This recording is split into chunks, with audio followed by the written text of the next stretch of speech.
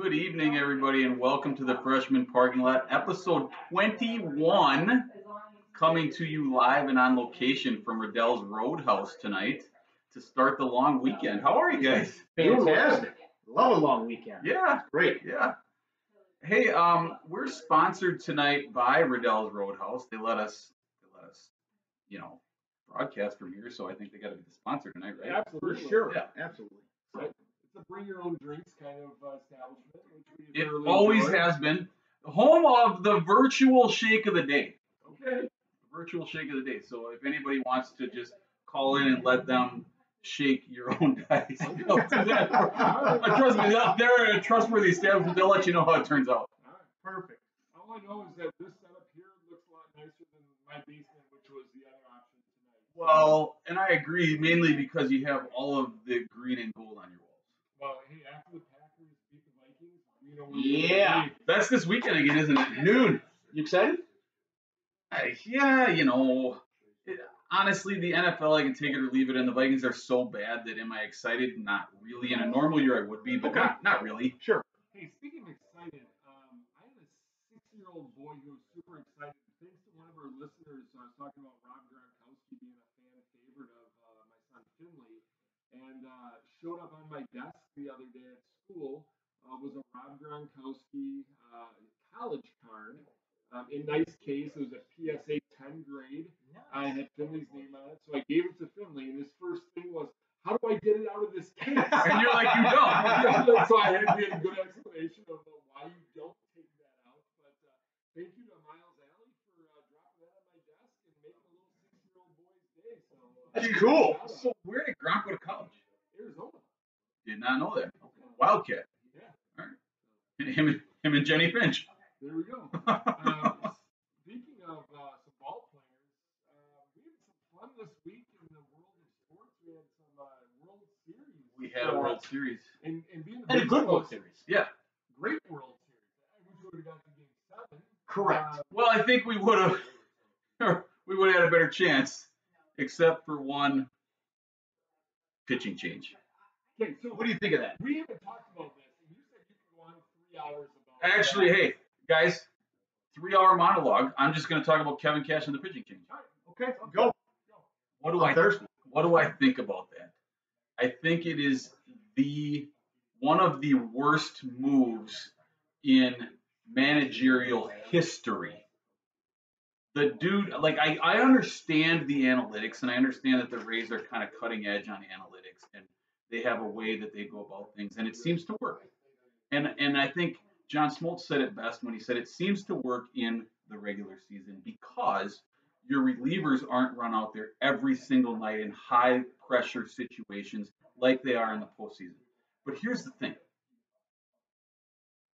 He had given up 2 hits, no walks, 9 strikeouts, 73 pitches. He was not tiring. The next 3 guys, the top of the order who they didn't want him to face 3 times, were 0 for 6 with 6 strikeouts. Yeah. I think it was the very first pitch, or might have been the second or third pitch from this guy that comes in, goes to the backstop, and then there's a double, or maybe the double was first and then it went to the backstop. But whatever.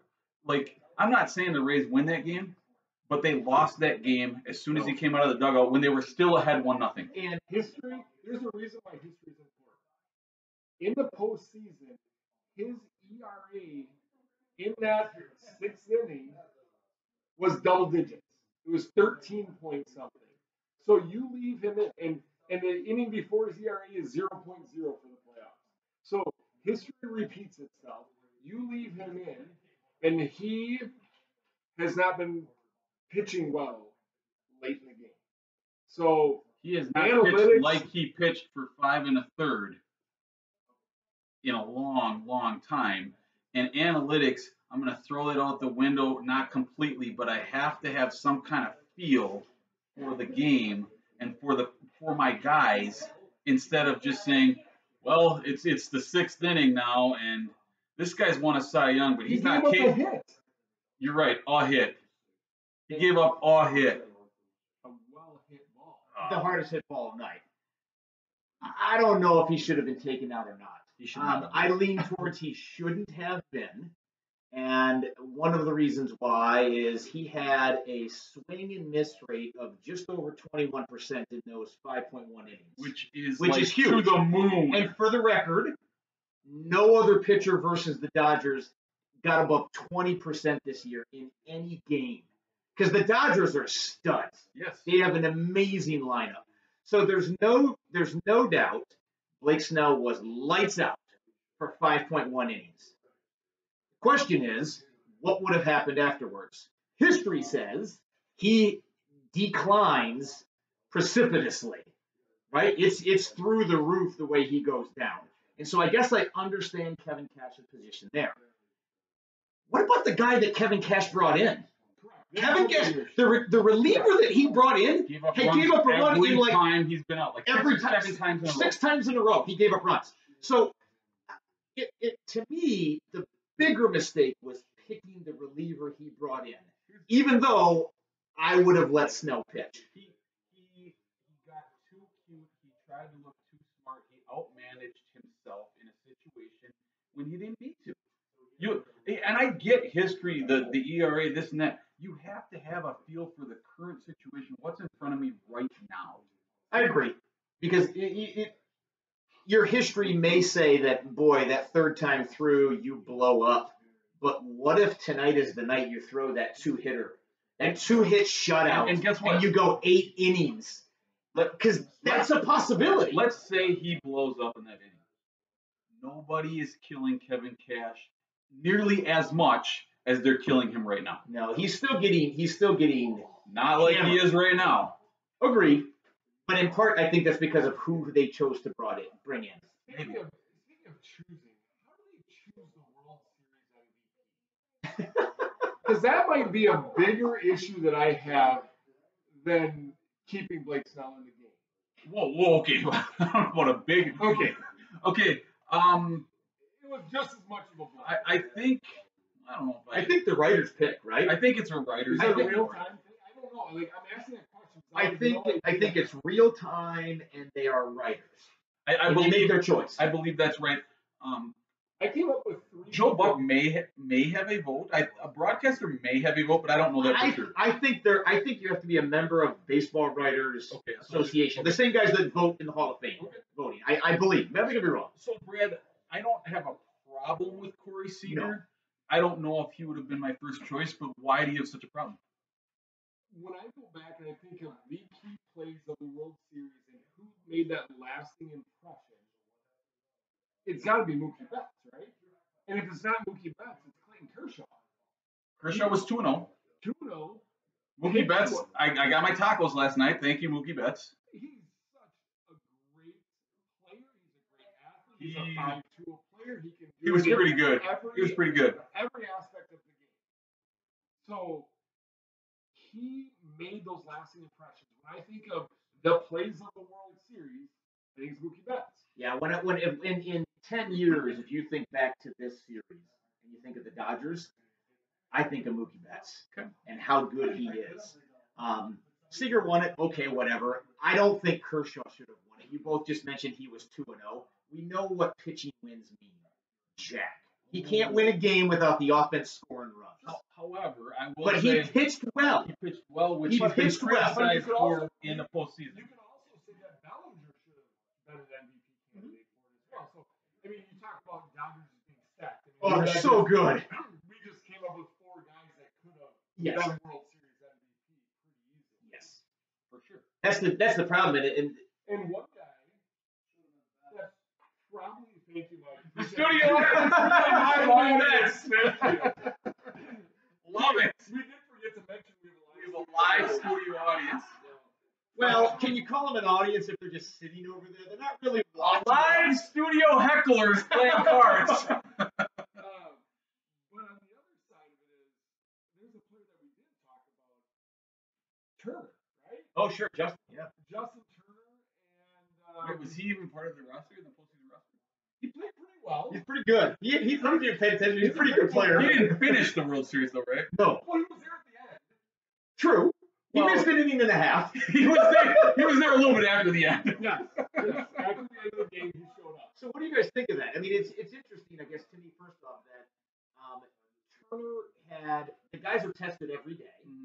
samples were sent to a lab in Utah, I believe. Which I think is weird that they can't set up a lab right there.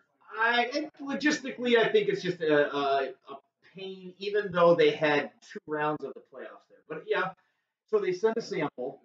It comes back inconclusive. They have to further test it, right? And that second testing, it shows up like during the 5th or 6th inning that he's positive. And so MLB calls the Dodgers. The Dodgers call down to the dugout. Okay, so many good questions here. Right? Amazing good questions. Who is the personnel that has to go and tell the Dodgers? And who are they telling the Dodgers? Sure. And then who's telling the Dodgers manager to pull? I would assume that the GM gets told. Brian knows. It's the same person that has to tell Jim Harbaugh, wear your mask or we're shutting down practice. It's the same person. It's not a job anybody on earth wants. I think when his positive test came back is as soon as Kevin Cash came out of the dugout to make the pitching change, they're like, all right, we're good. We can go with this other guy who nobody's heard of. Because as they interviewed all the players, I'm going to go back to Kevin Cash. As they interviewed all the guys after the game, they're like, yeah, I couldn't believe he was coming out of the dugout to get him. We weren't sad. No, they weren't sad at all. His post-game conference was basically like, ooh. And so was Bellinger. Now I thought I had a chance to actually make a play. So. And so, to answer, and maybe you didn't ask the question, but I think you asked, what do we think about Justin Turner being on the field after the game? So, okay, there, yeah. I have zero issue with None. Winning a World Series is, for a lot of guys, a once-in-a-lifetime deal. The Dodgers have been the best team in the league for, like, arguably 8 years. Okay? And they've finally won one for the first time since 1988, when a lot of their players weren't born. Okay? So, I have, like, by the way, 1988 World Series, I just want to say. Yes. Kirk Gibson. I have zero issue with it. The only people that they're really going to, I suppose there's reporters and photographers and things like that, but that they're really going to infect are each other, which they've all been with each other anyways. And I'm just going to throw this out there. They're going home until February. But that's not entirely true. So I don't have a huge problem with it. I have a small problem with it. The small problem is on that field, it's not just you and your teammates. There are family members. And the Dodgers on the team together, they've been in the locker room together, batting cage, dugout together. They signed up for it. They agreed to it. I think a lot of the family members have been in this bubble too, though. The family members that are down there, they didn't say, oh, I'm okay with a COVID-19 positive person being around me right now. So I don't have a big issue, small issue. I think it's a terrible look for Justin Turner and MLB and the Dodgers. I think it's more of a terrible look for MLB, even though it was Justin Turner that did it. By the way, I think in a way the MLB was saved. Imagine if Turner's pulled in the 8th inning. Somehow the Rays come back and win. Yes. And Turner can't play Game 7. And maybe by then 1 or 2 other big dogs can't play 100%. the 7th game. What does MLB do? Do they play? Do they postpone? If the Rays end up winning, then people say, there's an asterisk, there's an asterisk. Conspiracy theory here, you ready? The positive test came when it was 5 1/3 innings in the game, and they're like, Kevin Cash, go get him. We can't go to a Game 7. Go get Snell. This thing's over. We can't do this. Go get him. No. Say, okay, I'm going to transition. You said we can't do this. Yeah. I'm wearing all Badger gears. Can't do it. We can't do a game this week, I guess. Actually, we can. We can. And that's where I have the problem, right? So, talking about positive COVID tests, the Badgers, I think 12 at last count, or whatever number they are. 6 coaches, right? 6 assistant coaches, 2 quarterbacks. Yep. And what's that? 3 more today. So, as far as we know, Wisconsin was underneath the threshold set by the Big Ten, and yet still opted to not play the game this weekend against Nebraska. Now, why set standards if you're not going to follow them, I guess is my question. And does Wisconsin have to forfeit, or are they just not playing the game? It's a no contest. So it's just going to pretend like the game didn't exist on their schedule. But if they're going against the rules set by the Big Ten, why don't they have to forfeit? And I don't want them to forfeit. I think there's a stipulation written in those rules that the university, even though they have these numbers in place, those numbers are in place to make sure, hey, if you have, I don't know what the number is. You guys know? I don't. If the number's like, say, 15, that you can't play. But I think in those regulations, it's written that if you feel like your team has an outbreak and you don't want to, you can choose that option. So if your quarterback, your second That's right. Your head coach and your offensive coordinator Yes. test positive, Correct. You can get out of it. Yes. And honestly, I applaud the Badgers for doing it, even though it may help them in the long run. Like, if people are looking at this situation and say, well, they just didn't want to lose from a competitive advantage. So it's better to have a no contest on your record than a loss, right? But I'm assuming positive intent, good intent, and they just don't want to do it because it's what's best for public health. I don't know if it, you know what I mean? With that statement? I wish we had the SEC strain of COVID up here because they'd be cured by now. Well, or the presidential strain. Yeah, same strain. Right, same strain.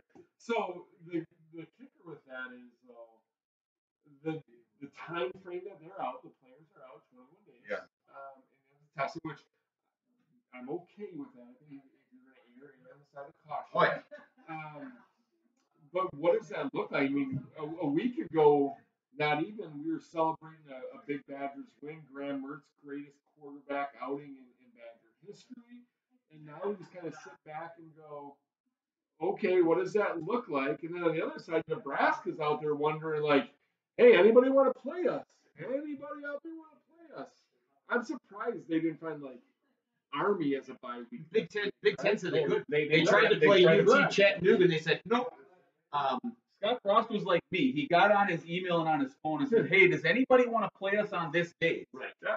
Which, to me, is mind-blowing. In a college football program in the Big Ten is a multi-million-dollar organization, and they're setting up their schedule like that. Now, granted, it didn't happen, but like literally, I sent an email to a coach today about a May date for the spring.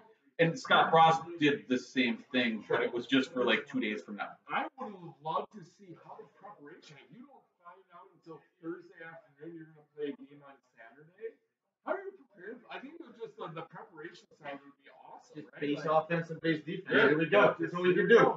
We're going to line up our 11 against your Right. 11, and we're going to just have some fun and play a game on Saturday afternoon. In terms of what does the rest of the season look like for the Badgers, it'll be what it'll be, and you can't put much stock into it. And I think we just wait for next year. Honestly, you know what I mean? Yeah. Like, so many guys are going to be in the game, out of the game, And teams. perhaps coaches and teams. You know, But we saw this happen with NFL teams. We saw this happen with baseball teams, and they got it squared away, and they were good the rest of the season. Yes. You didn't see those relapses. I was surprised. I think the total number since July for the Badgers athletes is in the 50s. okay. So they're kind of in the world of Ed Orgeron. Hey, we got it from our team already. We're good now. Yeah. So, We got to do our team already. That's pretty good, Brian. Not really too bad. That's a great tire. Wow. Here's the issue, though. It's starting to get cold in Madison, and the keg parties have moved into the basement instead of the front lawn. correct. And so it's not open air anymore. Fair enough. That's the issue. That's true. All right. True. All right.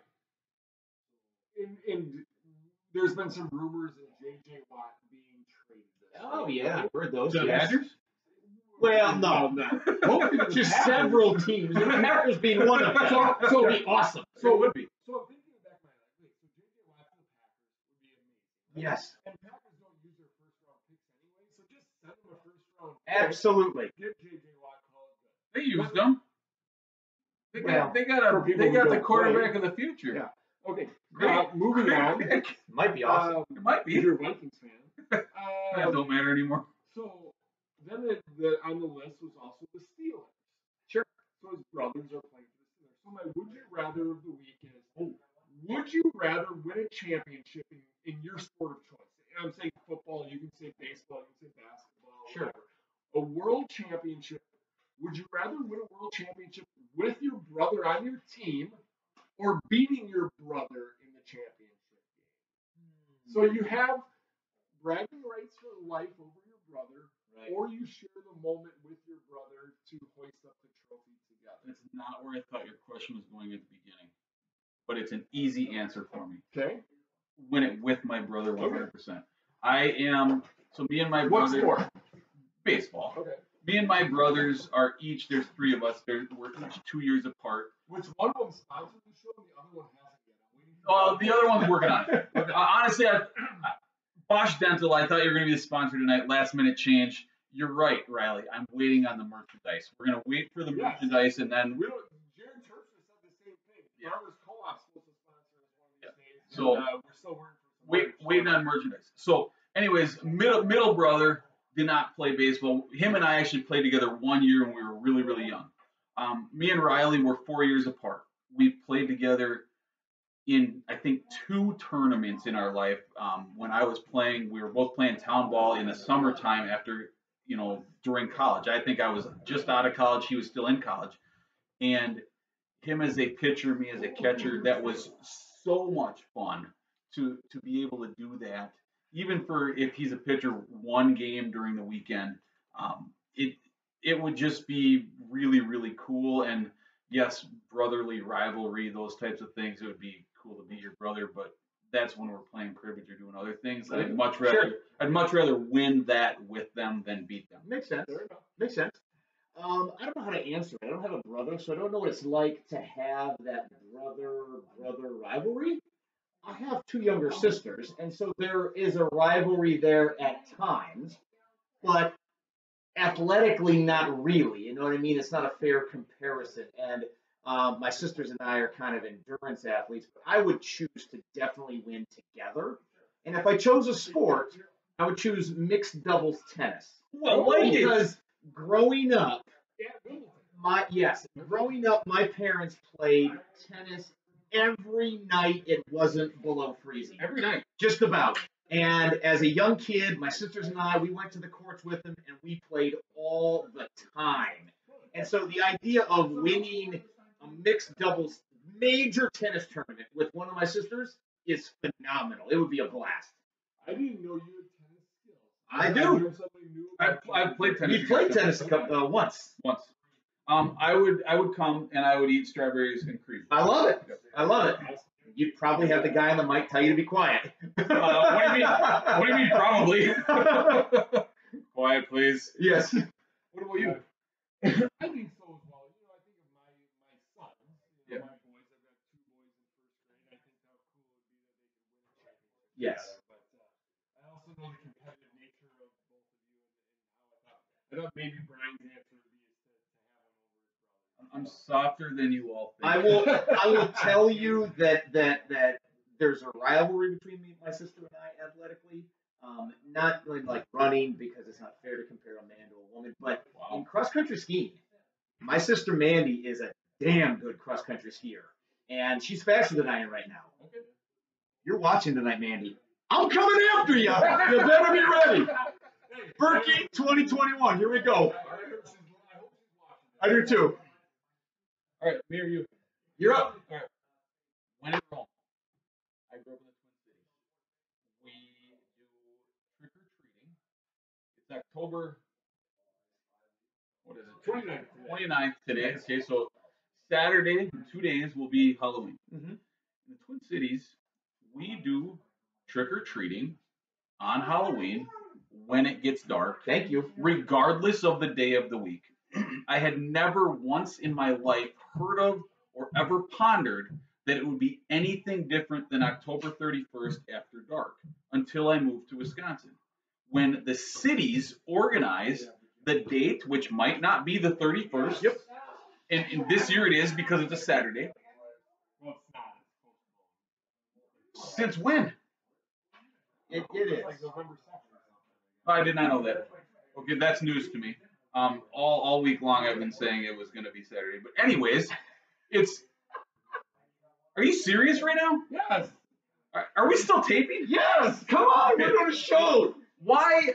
I don't understand why the cities, the municipalities have control over this really non-official event where people are going to go door to door Tell you what. and say, hey, trick or Somebody treat. has to Tell you what. set it up. No, they don't. It's Because a nobody sets it up where I came from. Brian. It's a 4-letter F word. Of And what? When we were kids, I lived in Wisconsin when I was a kid. And I trick-or-treated Wisconsin. We trick-or-treated on the 31st, regardless of the night, in the dark. Yep. I don't think what you're mentioning is a Minnesota, Wisconsin thing. I think it's a modern thing. Yes. I think that we live in an age of fear. And the idea of little Johnny and little Susie out trick-or-treating in the dark has parents frightened.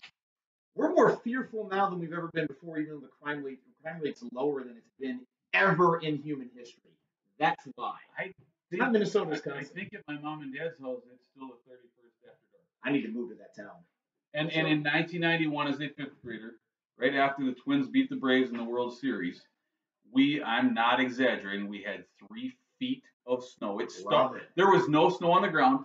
At recess, it started snowing, and it did not stop until the next day, and we trick-or-treated in that. It was For the record, awesome. I remember that storm because we picked up about 21 inches here. It was awesome.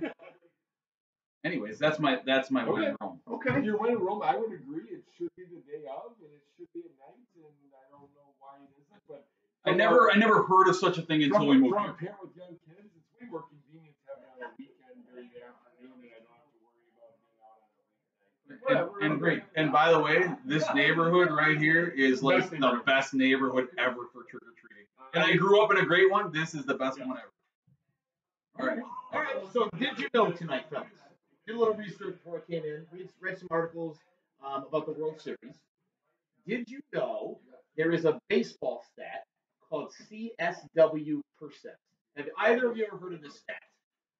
I can't even think of what it would stand for. CSW percent is a stat that tells us how many times has a pitcher induced a called strike or a swing and a miss on a pitch. What's the W? Whiff for swing and a miss. Okay. So it allows you to pinpoint how many true strikes is the pitcher given credit for. So it's all taking strikes out minus foul balls. No foul balls, because foul balls are contact, right? Some of those balls are darn near home runs. They just missed the foul pole for whatever reason. So what percentage of your pitches, I'm trying to explain to you, what percentage of your pitches are called strikes? So I'm just standing the bet, like, oh, there it goes, that's a strike. Or do I swing and miss on? Okay? Percent of total pitches. Correct. So if I throw 100 pitches and 20 of them are called strikes, so I get swings and misses, I got a 20% called strike whiff rate. Okay? I'm with you. I had never known this stat existed. And I started reading an article today about Blake Snell. I kind of like it. It's a phenomenal stat.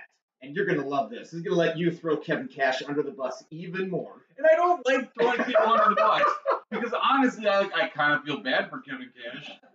But he was a prisoner to his own cuteness. So in 2019, if you look across all the major leagues and all the pitchers, starters and relievers, that the average pitcher. Hold on, time out.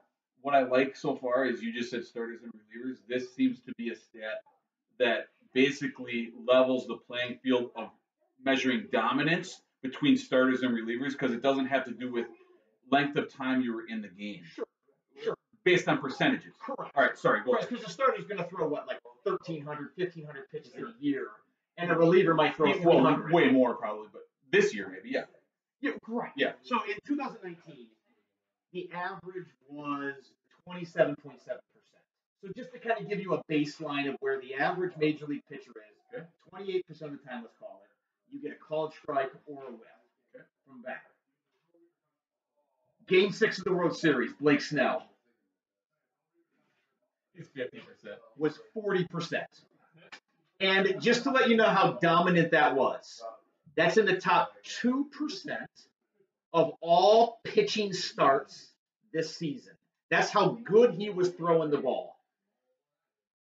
This year,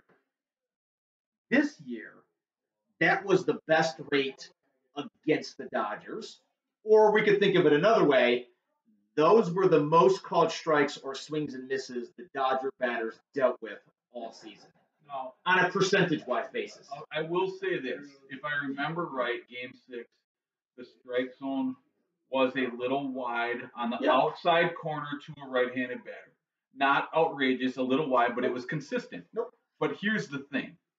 If we're going to be so analytically driven, why aren't we looking at that number before we pop our head out of the dugout?